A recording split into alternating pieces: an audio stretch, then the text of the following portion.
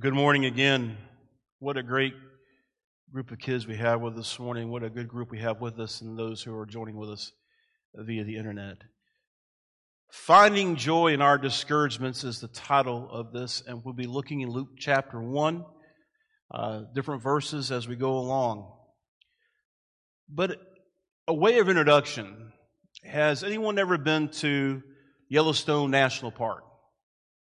Just say amen or say, yes, I have real loud. I have not been to Yellowstone, but from the pictures and the articles I've read of Yellowstone, it seems like it would be an amazing place, a beautiful place to go see. And it's no wonder why it was the first national park established in the world. In 1872, President Ulysses S. Grant signed the act that set aside Yellowstone as a protected treasure. The wildlife in that park is part of our American consciousness. The bison, the bears, wolves, eagles, elk, and all sorts of similar creatures, smaller creatures. The mountains, of course, are majestic, so are the waterfalls and the rivers. But if there's one thing Yellowstone is known for that stands out among everything else, it has to be the geysers. There is so much geothermal activity there, it's amazing. The park is basically sitting on a top of a huge super volcano. And brewing beneath the surface, all over the park, this heat is brewing and works its way up through the surface, forcing its way through the earth. Now, there are many different geysers throughout the park. Water is usually involved, but the most famous geyser, and I'm sure all of you have heard of it, is Old Faithful. Probably the most famous geyser in the park and maybe the world. It shoots and spurts huge fountains of water and steam up to 180 feet. And I like that picture because you can see the people standing there. You can see how high it's going. And you have to stand a good place off because that stuff will burn you. It goes off about 20 times a day and doesn't go off as much as it used to. However, the park rangers and the scientists are able to predict the times each day when it'll erupt. Hence the name Old Faithful. They can actually tell you at what times the geyser will erupt. Now, there's other well-known geysers. The Grand Prismatic Geyser. It's the largest spring in the United States. Look at the kaleidoscope of colors in that picture. It's certainly breathtaking. There are also countless small pools and puddles that bubble, and they will occasionally shoot spouts of superheated water.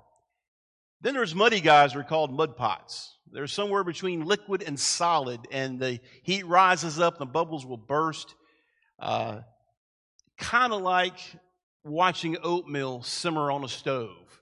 You know, as it starts to bubble slowly, and the bubble, I hope you don't turn up too high, so it's going all over the place, but that slow simmer, that's basically what they are. And now you're thinking, well, Tim, that's great talking about Yellowstone National Park and geysers and all that, but what in the world does that have to do with our text? I'm glad you asked. Because geysers remind me of joy. Because similar to geysers, joy bubbles and overflows. It has to find its way out in some way or another. Sometimes it may be a big eruption like Old Faithful. Other times it may be slow and kind of burble up to the top. It might be even a little muddy or murky or slower to find its way out.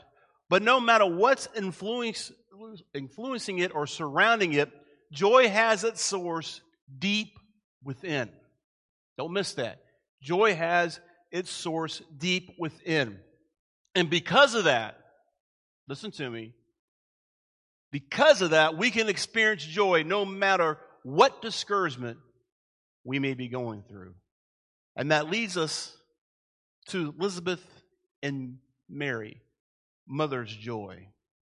Now, there's a lot of joy around the biblical Christmas story, especially early on. But that joy is not separate from pain and disappointment. Much of this joy is birthed out of disappointment and grief. And we're going to explore this more as we look at the stories and experiences of Elizabeth and Mary. Now, Luke's narrative starts before Mary, Joseph, and Jesus. It actually goes back to Elizabeth and her husband, Zacharias. Let's look in Luke chapter 1, verses 5 through 7, and see who Zacharias and Elizabeth are. Luke chapter 1, verse 5. In the days of Herod, king of Judea, there was a priest named Zacharias of the division of Abba, and he had a wife from the daughters of Aaron, and her name was Elizabeth. Listen to how he describes them. They were both righteous in the sight of God, walking blamelessly in all the commandments and requirements of the Lord. But they had no child, because Elizabeth was barren, and they were both advanced in years. Now that short paragraph would have spoke volumes to Luke's original audience. We have Herod, who was keeping the Jews under Roman law, and Herod was also half Jewish. A lot of bargaining going back and forth. In fact, if you go back and do a study, as I said last week about Herod and that whole family, they were just paranoid about losing power. He had all these palaces built where he could retreat to. So we have him. And I want you to understand these are very difficult times for the Jewish people. Very hard times. And this is where we meet Zacharias and Elizabeth. Notice in the text they tell us that they're both from priestly lineage. In the day of religious corruption and power plays by both the Pharisees and Sadducees, these two stick out with a stark contrast. They're described as righteous, blameless, and faithful. And that is especially important in light of what Luke tells us next. Look what it says. They were righteous and blameless, but they had no children. Now, back in those days, if you didn't have a child or able to conceive a child, the question would be, what have you done wrong? How has God cursed you? What sin have you done? Even today, sometimes, that carries like a little stigma. Not as much as back in that culture. But they're both advanced in age, and they were upright. The text is very clear to tell us that they're righteous. That they did nothing wrong, and yet they could not have a child. Now, as that chapter rolls on, all that changes suddenly and miraculously when the archangel Gabriel shows up. He tells Zacharias that his wife is going to have a son who's going to be a very powerful prophet, who will prepare the way for the coming Messiah. And as Zacharias is so overwhelmed by the news, he can hardly believe it. So when he questions the angel, this is my paraphrase, the angel basically tells him, here's your sign, Zacharias. You won't be able to talk until he's born. Now, guys, put yourself in the shoes of Zacharias. Now you can't speak. How in the world are you going to communicate to people what had just happened? By sign language or drawing it out? Imagine going from able to speak to nothing. Now, when Elizabeth hears the news, she believes a little quicker. And when she becomes pregnant, she says in verse 25, this is the way the Lord has dealt with me in the days when he looked with favor upon me to take away my disgrace among men. Now, there's an odd note right before that verse that tells us that she went in seclusion for the first 5 months of her pregnancy. Maybe this had something to do with the disgrace that she mentions there in verse 25. For her, the inability to have children would have been a lifelong source of pain, sorrow, and shame. Like I said earlier, this is a big deal in that culture. The great hopes of having a child would have eventually faded through the years. I imagine she questions herself. Perhaps she asked questions of other women. They in turn probably questioned her unfairly, casting suspicion or unfounded blame on her. Perhaps there were pregnancies that happened from time to time, but they ended in miscarriages to dash the hopes of being able to have a child with grief and loss. Elizabeth's self-worth probably sunk as the years passed. At some point, she and everyone around her would have declared that she was barren and branded her with this lifelong stigma. Maybe perhaps that's why she stayed in seclusion for the first 5 months, saying to herself, to let her hope blossom into joy personally, to enjoy and to ensure that this pregnancy was indeed going to last. Now later, we're told, following in Luke chapter 1, when Elizabeth is 6 months pregnant, Gabriel makes another appearance on earth. Now he's delivering the most miraculous pregnancy announcement of all of human history. And Mary receives the news gracefully and willingly. But at some point, in back of her mind, she must have known the challenges and the disgrace that would start to begin. The scorn and the shame she would face along with her family and her fiancé as well.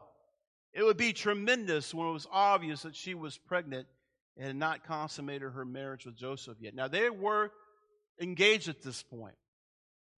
But in that culture, in that time, once they became engaged, they were married for all intents and purposes. Usually the male would go back and prepare a place for him and his wife onto his father's house, and he would come get there, and she would go with him, and they would consummate the marriage. There would be a week-long celebration. Now, guys, put yourself in Joseph's shoes, because we're told Joseph doesn't believe this at first. Kind of like, hey, time out. Okay, Mary, I know you haven't been with me. Now you say you're pregnant by the Lord. And ladies, put yourself in Mary's place. How are you going to convince anyone that you are now pregnant, not by your husband, but by the Lord? Now, Joseph couldn't believe it at first. Matthew tells us he planned to break it off quietly to divorce her, but then he has an angel visit him. But put all this together. Here we have the birth of our Savior, but yet there's circumstances around all this, these people. They're living in some very hard and difficult times and difficult situations. Mary's journey will not be an easy one. Maybe that's why in verse 39 and 40 we are told that Mary arose and went in a hurry to the hill country, to the city of Judah, and entered the house of Zacharias and greeted Elizabeth. See, Elizabeth was her cousin. And Gabriel had told Mary about Elizabeth's miraculous pregnancy. And she must have thought, if anyone will understand what I'm going through, it would be Elizabeth. And this is the scene where joy erupts. Against the backdrop of discouragement, grief, and shame, in Luke chapter 1, verse 41, look with me. When Elizabeth heard Mary's greeting, the baby leaped in her womb. And Elizabeth was filled with the Holy Spirit, and she cried out with a loud voice. By the way, in Greek, that's the word mega. You know what mega is, right? We always like to get our super size, mega size. That's where that word comes from. For a loud voice, and said, "Blessed are you among women, and blessed is the fruit of your womb. And how has it happened to me that the mother of my Lord would come to me? For behold, when the sound of your greeting reached my ears, the baby leaped in my womb for joy. And blessed is she who believed that there would be a fulfillment of what had been spoken to her by the Lord." What a relief that must have been to Mary, that she would have to explain herself. She didn't have to worry anymore about being misunderstood. All she had to do was to show up and say hello, and everything was understood. Even the developing baby and Elizabeth leaped within her womb for joy. And this was just the affirmation and the encouragement Mary needed. Her joy came bursting forth as well as she thanked and praised God. Look in verse 45. Her response. And Mary, verse 46. And Mary said, "My soul exalts the Lord, and my spirit hath rejoiced in God my Savior, for he has regard for the humble state of his bondslave. For behold, from this time on all generations will count me blessed. For the Mighty One has done great things for me, and holy is his name. And his mercy is upon generation after generation towards those who fear him. He has done mighty deeds with his arm. He has scattered those who were proud in the thoughts of their heart. He has brought down rulers from their thrones and has exalted those who are humble. He has filled the hungry with good news and sent away the rich empty-handed. He has given help to Israel, his servant, in remembrance of his mercy, and as he spoke to our fathers, to Abraham and his descendants forever. It's a celebration, a connection in the midst of miraculous events. It's also a story of two expectant mothers sharing a deep understanding and affirmation that foster the flow of joy. That joy that no matter what was going to happen, what has happened, what's going to happen, it would not shake the joy of what's going on. I think a lot of times we read this event and we miss the point that the circumstances in which this all takes place is not the best. Remember, these are human beings like we are. They have fears, they have feelings, they have aspirations and anxieties, just like you and I. I mean, Mary was about 14. Put yourself in her shoes. Guys, put yourself in Joseph's shoes. The amount of shame and scorn by that community, it would spread like wildfire.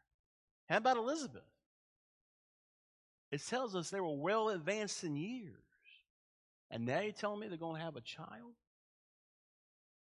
What I want you to do is just take a moment and look at the context in which this is recorded. And look how these two mothers came together. And as coming together, talking to one another, what has happened, it resulted in a joy. And there's a lot that we can learn about joy in this passage. And I can tell by looks on your faces, you're so full of joy, you're about to burst. First of all, let me just move on. It's okay to be joyful and happy. Now, for some of you, that's a no-brainer. That's like a no-duh kind of statement. For others, this is a subversive kind of statement that might make you feel a little uncomfortable when you think about it. A lot of that depends on where you fall based on your personal past and your spiritual history. Where you are on that spectrum of joy depends on those two. Now, we have all heard or probably heard joy described in contrast to happiness, such as happiness is fleeting and temporary, where joy is deeper and more fulfilling. And in Christian circles, we've heard this: happiness is more secular and less valuable or fulfilling, where joy is more spiritual and more important or fulfilling. And here's the point I'm going to make. In the Bible, in the Hebrew and the Greek, there's no distinction. The words that are used for joy and happiness can be used interchangeably and are throughout the text, in Hebrew and in Greek. They're essentially different words for the same thing. Now, they may have slightly different nuances, like many synonyms do. However, those are often cultural and shifting. They may be translated different ways in our English translations. But what I said, the Hebrew and the Greek terms used to describe joy and happiness are essentially interchangeable. Now, with that said, there is great joy in the Christmas season. It's good to embrace and celebrate that joy. Now, it's difficult to find that balance in our lives, to savor and experience joy. Those who find yourselves driven by obligation, busyness, and guilt in this season, I want you to know it's okay to stop and say no, to pause and embrace that part of the season that brings you personal happiness. Those of you who find Christmas to be a painful, difficult season, to those of you who are hurting or grieving personally or feeling discouraged by this year 2020, to those of you who are happy to revel in this season, it's okay to feel and to embrace joy. God sees you no matter where you are on that spectrum of happiness. Our longing for happiness and joy is a desire that God placed within us as a reflection of His own joyful nature. The most important part of joy and happiness is the source of the joy and happiness. That's the biggest point I want you to grasp this morning. Joy and happiness, we base it on our circumstances or our job, whatever is going around us, it will come crashing down. I'm not talking about joy, you're smiling all the time, but that security, maybe even peace as we would understand it, will not be shaken because the source of our joy and happiness is found in Christ. So it's okay to be joyful and happy. And I know it seems like the world is falling apart right now. I understand what's happening in our country, but we as believers and the King of Kings and Lord of Lords should have no reason to hang our head down. Tim, how can you be happy and joyous in this occasion? Because it reminds me when the world was in chaos and darkness once before, Jesus sent his light into the world, walked among us, taught us, performed miracles, died for us, and rose on the third day, now sits at the right hand of the Father. And guess what? This, as it was prophesied way back before it happened, Jesus says, I'm coming again.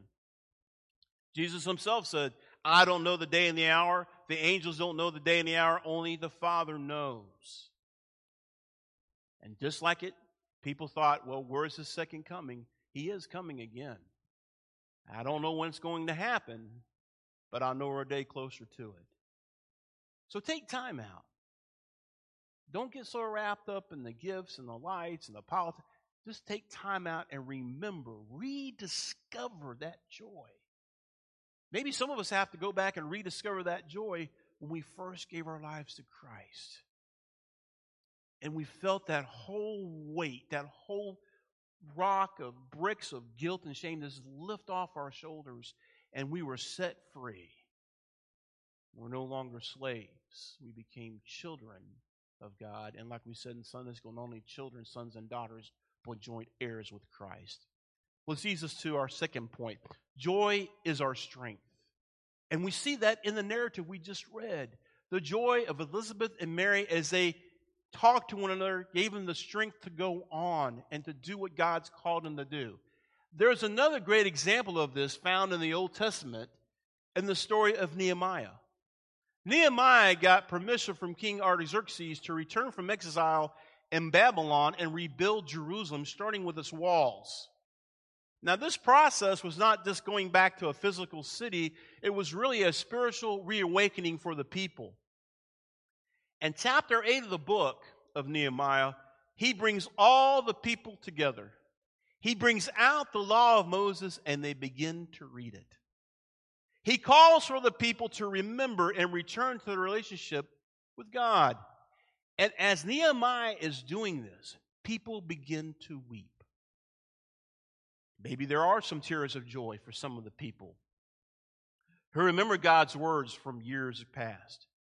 But most people weep in that moment from sadness as they recognize their own guilt and how far they have drifted from God.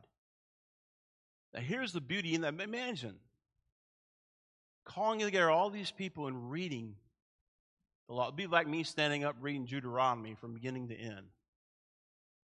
And as he did that, people began to weep. And then in the middle of this, in verse 10, listen to the beauty in the midst of the scene.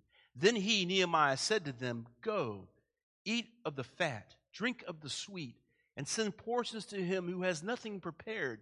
For this day is holy to our Lord. Do not be grieved, for the joy of the Lord is your strength.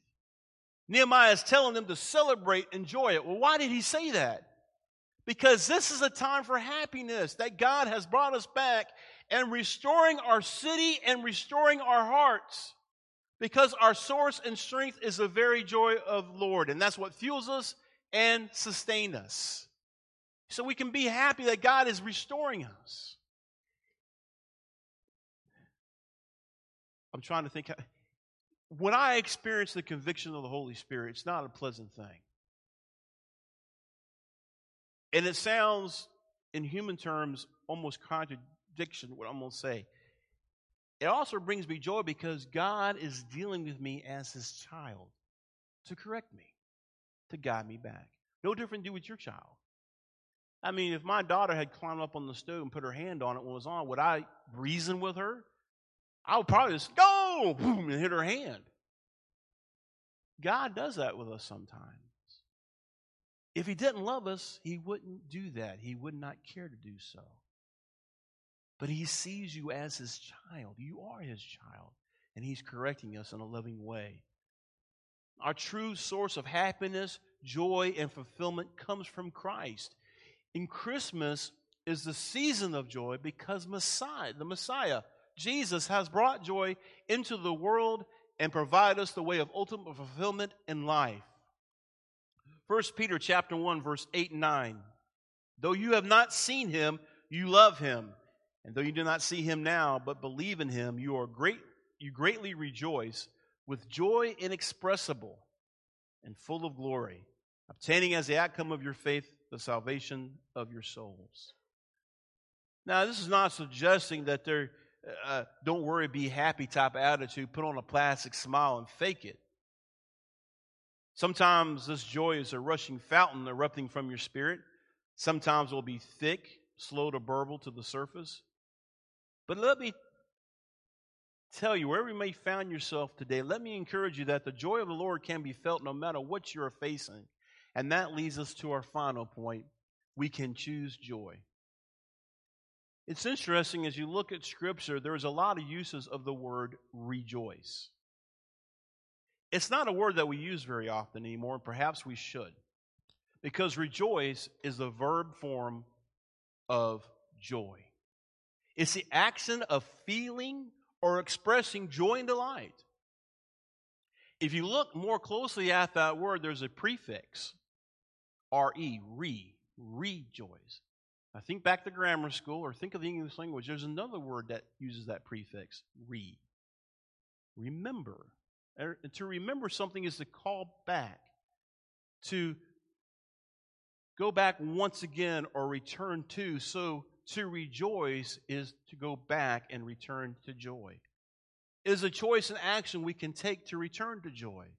It's a return to our source of joy, which is really a return back to Jesus.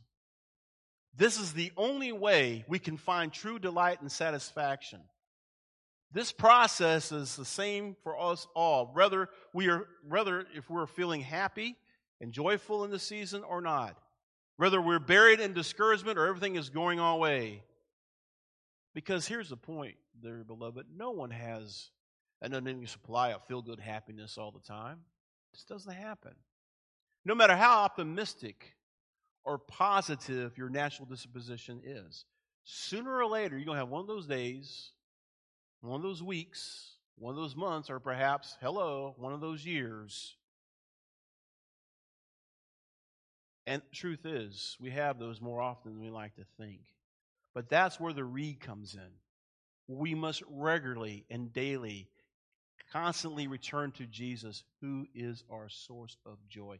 Hence why corporate worship is important. To sit back and to remember. The Bible repeats itself a lot. A lot of the same principles you find throughout its pages. Pick up the hymnal in front of you. A lot of those hymns say the same thing, different ways, but repeating the same eternal truth. How many songs do we have that we sing, almost like we're singing to each other, remember this and remember that? Are you washed in the blood? Asking each other, have you been washed in the blood that cleanses us from all our sin? All these eternal truths that we believe as Christians to remember. That's why rejoicing is our process of refueling the tank, restoring our strength and renewing our spirits, because it's reconnecting us to our Savior. And it's in this process that James' words in chapter 1, verses 2 through 4 make sense. Listen to what James says. Now, consider it all joy, my brethren, when you encounter various trials, knowing that testing of your faith produces endurance, and let endurance have its perfect result, so that you may be perfect and complete, lacking in nothing. Now, that's not something we want to hear when we're hurting. Joy can feel so far away when we are grieving or depressed or afraid, as our pain and our problems loom above. But James is not necessarily saying be happy about our trials and problems. Or he's saying we can find joy in them when we keep perspective of the bigger picture. What is the bigger picture? The bigger picture that states that God is working in every situation for our own good. See the bigger picture. See what God is doing. You know, a lot of people get depressed after Christmas. Do you know why? So much hype. So much hype behind the presents and lights and celebration. And then Christmas comes and they open up all the gifts and you're like, okay, now it's over.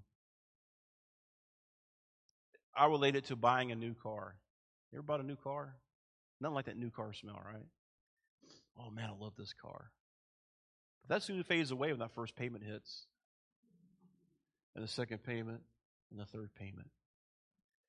And it's great that we have a season where we take really time out to look at what the Bible tells us about the birth of our Savior. But really, that should be something we do every day. Christmas should be every day of our lives. Because Christmas doesn't stop after we take down the tree and put up the presents. It's still there. And no matter what is going on in our world today, let me encourage you, the best is yet to come. We have no idea. Can't even fathom what it's like when he comes again. Oh, we have the book of Revelation. You know why I think that book is so hard to understand?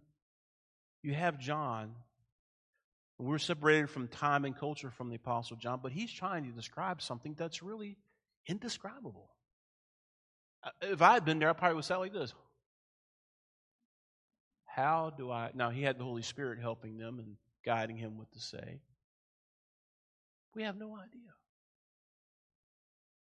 And I'm not saying just walk out of here with a don't worry, be happy attitude.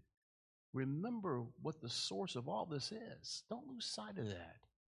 And it's so easy to do. I do it myself. And when things get you down, I remember an old hymn that I'm just a pilgrim. This world is not my home. I'm just passing through. I would encourage us, each of us, to rediscover Christmas this year by embracing the joy, no matter what we may be going through personally. Let us remember each day the source of our joy.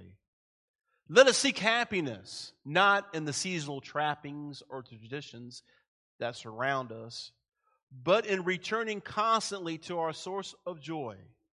Let us choose to continue the process of rejoicing, despite the pain and challenges we are facing. Let us heed the good news of the angels that will bring joy to all of us. The Savior has been born, our Messiah, our Lord, and He will carry us through and complete His work in us no matter what. That is good news. That's the reason we can have joy. Now we come to the part we call the invitation, because that's exactly what it is. God is inviting you to respond, not to me, not to Forestburg Baptist Church, but to Him. Perhaps you've never given your life to Him. You never surrendered your life to Him, never came to Him and said, Jesus, I want you to be my Lord and Savior. Forgive me because I'm broken your law. Let me tell you, you keep chasing what the world has to offer, you'll never find it. It's kind of like that carrot in front of the mule. It always will be there. You'll jump through so many hoops, and you'll never get there. All the world will tempt you with that and say, have a good time. But as soon as you mess up and you're in the gutter and you're falling, they'll laugh at you and kick you to the side. I've seen it happen. Come to the one who can give you true joy. Maybe you've done that. What's keeping you back? I know it's been a difficult year for all of us in so many different ways. Maybe He's calling you just in this moment to come back to Him, to remind you of the joy of your salvation, that you are a son or daughter of God, that you're no longer a slave to sin, you've been set free. This world is in desperate need of hearing about Christ. We are so busy chasing so many things New and improved this and new and improved that. Buy this, buy that. Buy this, buy that. Elect this person, don't elect this person. None of that should affect my joy, because my joy needs to be squarely upon who Christ is.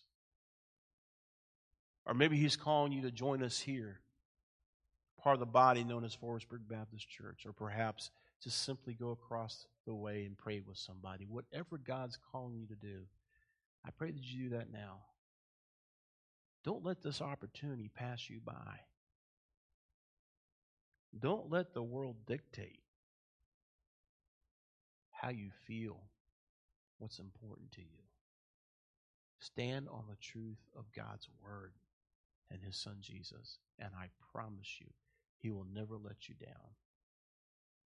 Doesn't mean you will go around laughing and giggling all the time. I'll end with this.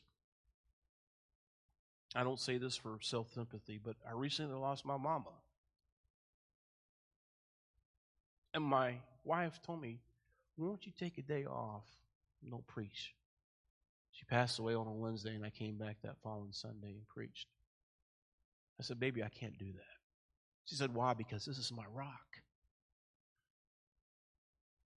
This is where I get my joy and my strength is from studying and preparing and preaching God's Word.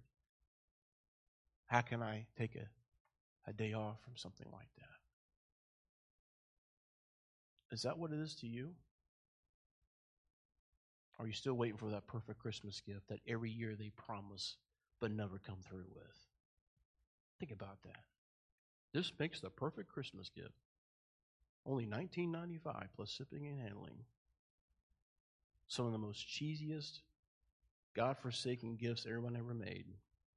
That's just my opinion. But I'm telling you, you have the opportunity to receive the greatest gift. That God will remember you and me in part of His plan. But it's up to you. It's a gift. And you have to receive that gift, and that's up to you. Heavenly Father, we thank You for this time. We thank You for this opportunity we have to come together. And Father, I pray that You would knock down the walls and things that may be stopping us from truly embracing the joy of the season. That no matter what happens, You have us securely in Your hands. That's the source of our joy and happiness, is our standing because of what Christ has done for each and every one of us. Father, I pray for those who are hurting, those who are grieving during this time. Father, comfort them as only as You can. Reach out Your mighty arms of love and peace and wrap them around each one and pull them close to Your side. Continue to move and speak to us in this moment. In Christ's name we pray. Amen.